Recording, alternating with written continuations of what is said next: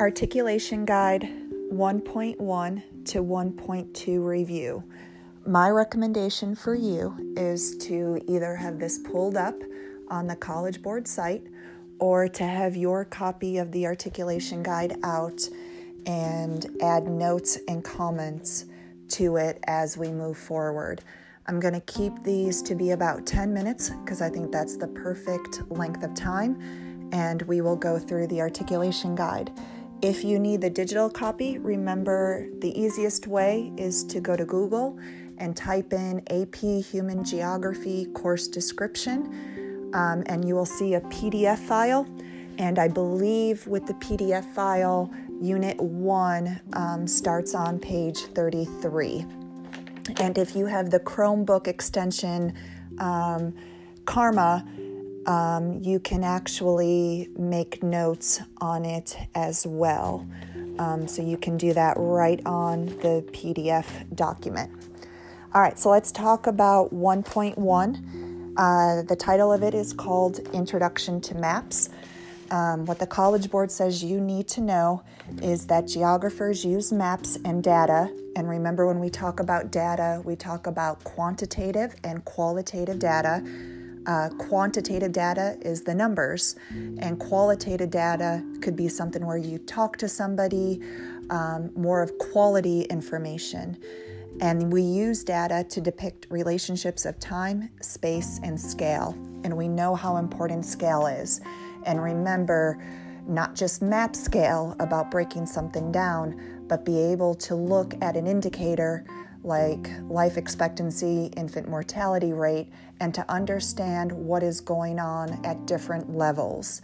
So what is it going on from a global level, like more developed countries to less developed countries, but then also from, okay, what's going on at South Carolina?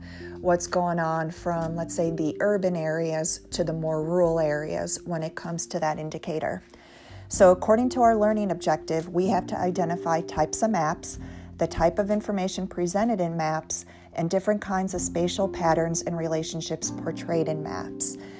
And if you look, it really doesn't say what type of maps we need to know. So like the Mercator map, the Choropleth map, it doesn't get us into specifics. But if you go over to 1.A.1, we have this idea of a reference map and a thematic map. So a reference map is very general. You use it as a reference. Where is the United States? Where is China? Very simple. You're not getting a whole lot of information from it. However, when you talk about a thematic map, there's some type of theme, that's why it's called a thematic map, why you're looking at it. So it could be something when it comes to like traffic patterns, there's a specific theme that you're looking at it. Maybe climate, again, that's a theme. Rainfall, a theme. So there's a purpose on why you are using that map. And then if you go down to 1.A.2, types of spatial patterns represented on maps include absolute and relative distance, and absolute and relative direction, clustering, dispersal, and elevation. So let's talk about that. Absolute location is the precise spot where something is according to some system. And when we talk about absolute location, remember we are using, for the most part, latitude and longitude. We're using our grid system. Remember latitude, think of ladder. Those are the horizontal parallel lines. They do not touch. They measure north and south, but they're drawn on the map east to west. And then longitude, think of long. Think of the poles. So they do touch at the poles. They are drawn on a map north to south, but they measure east and west. And when we talk about relative location, relative distance, absolute, we are really talking about connectivity and accessibility. How well two locations are tied together, and then how quickly can you get from point A to point B. And remember, that was really important with things like the time-space compression, the idea of distance decay, and the gravity model. And distance, obviously, extremely important when it comes to perspective and the spatial approach. We need to know where and why. Remember, those are the two essential questions in AP Geography. And then when we get into this, obviously we can talk about place and we can talk about the 5 themes of geography. Remember, movement, region, location, interaction, and place. And right before we left for this break, we started to get into site versus situation. So now we're starting to see how even in Unit 1, terms are coming all together and being used. And then we look at clustering, meaning close together, and we're going to look for patterns on that. Dispersal means spread out. And then elevation, remember we talked about it with agriculture, with transhumance. And then all of those again go into interaction, friction of distance. And remember, friction of distance, that when things are farther apart, they tend to be less well connected. Could go into the gravity model. The closer you are to something and the larger the pull, the more interaction it's going to have with it. So kind of think about that with distribution, the way things are spread out over an area. Some areas might have a cluster or a concentration of something. So when we use the urban model, when we have 2 city blocks with the same density, they may have very different distributions. In one, people might spread evenly throughout the block, and the other might consist of large buildings where everyone lives and a large park where no one lives. So we look for those patterns of distribution, a phenomenon across a space to give us clues, right? So we look for things like a linear, a circular, a geometric, or a random phenomenon, and then we try to make some type of association. If we go down to 8.3, we know that there's something wrong with every map. And in here, we use the acronym SAD, right? And SAD had 2 Ds. So remember that every map is going to have something wrong with it, and it could be in shape, area, distance, and then direction. And remember, old school mapping is called cartography. And when we move into 1.2, we're going to really talk about some of the new ways that we use maps.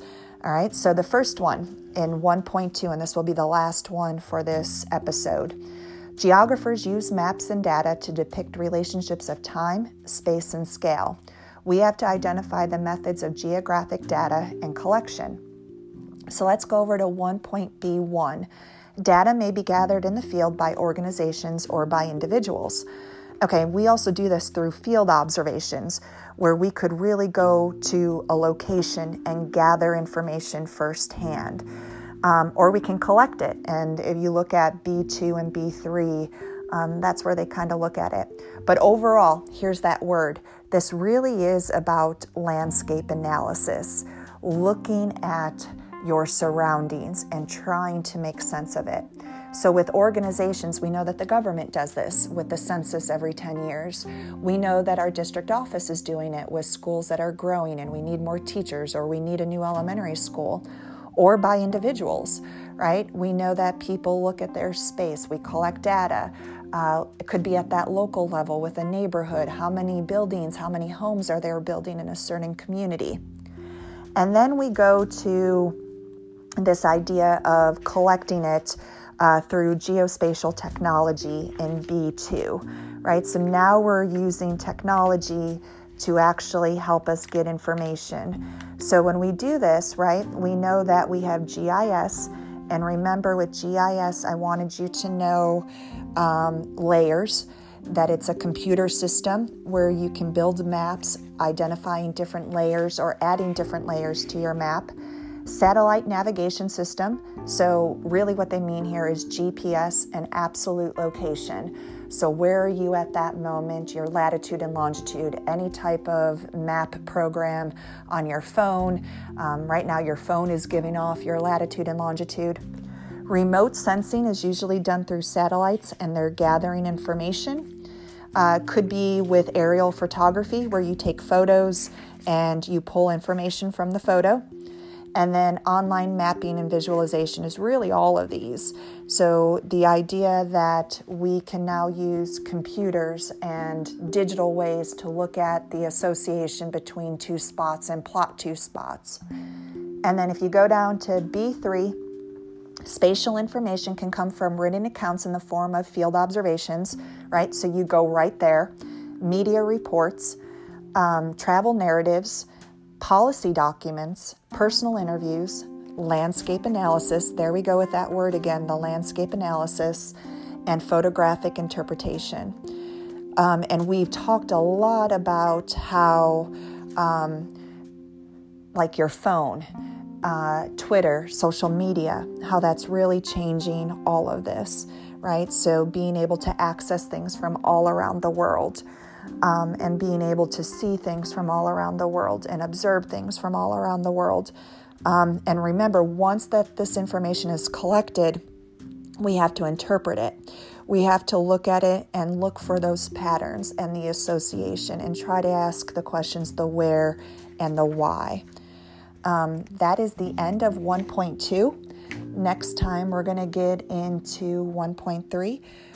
But I hope this has helped a little bit, kind of going back through the review. Let me know what you think.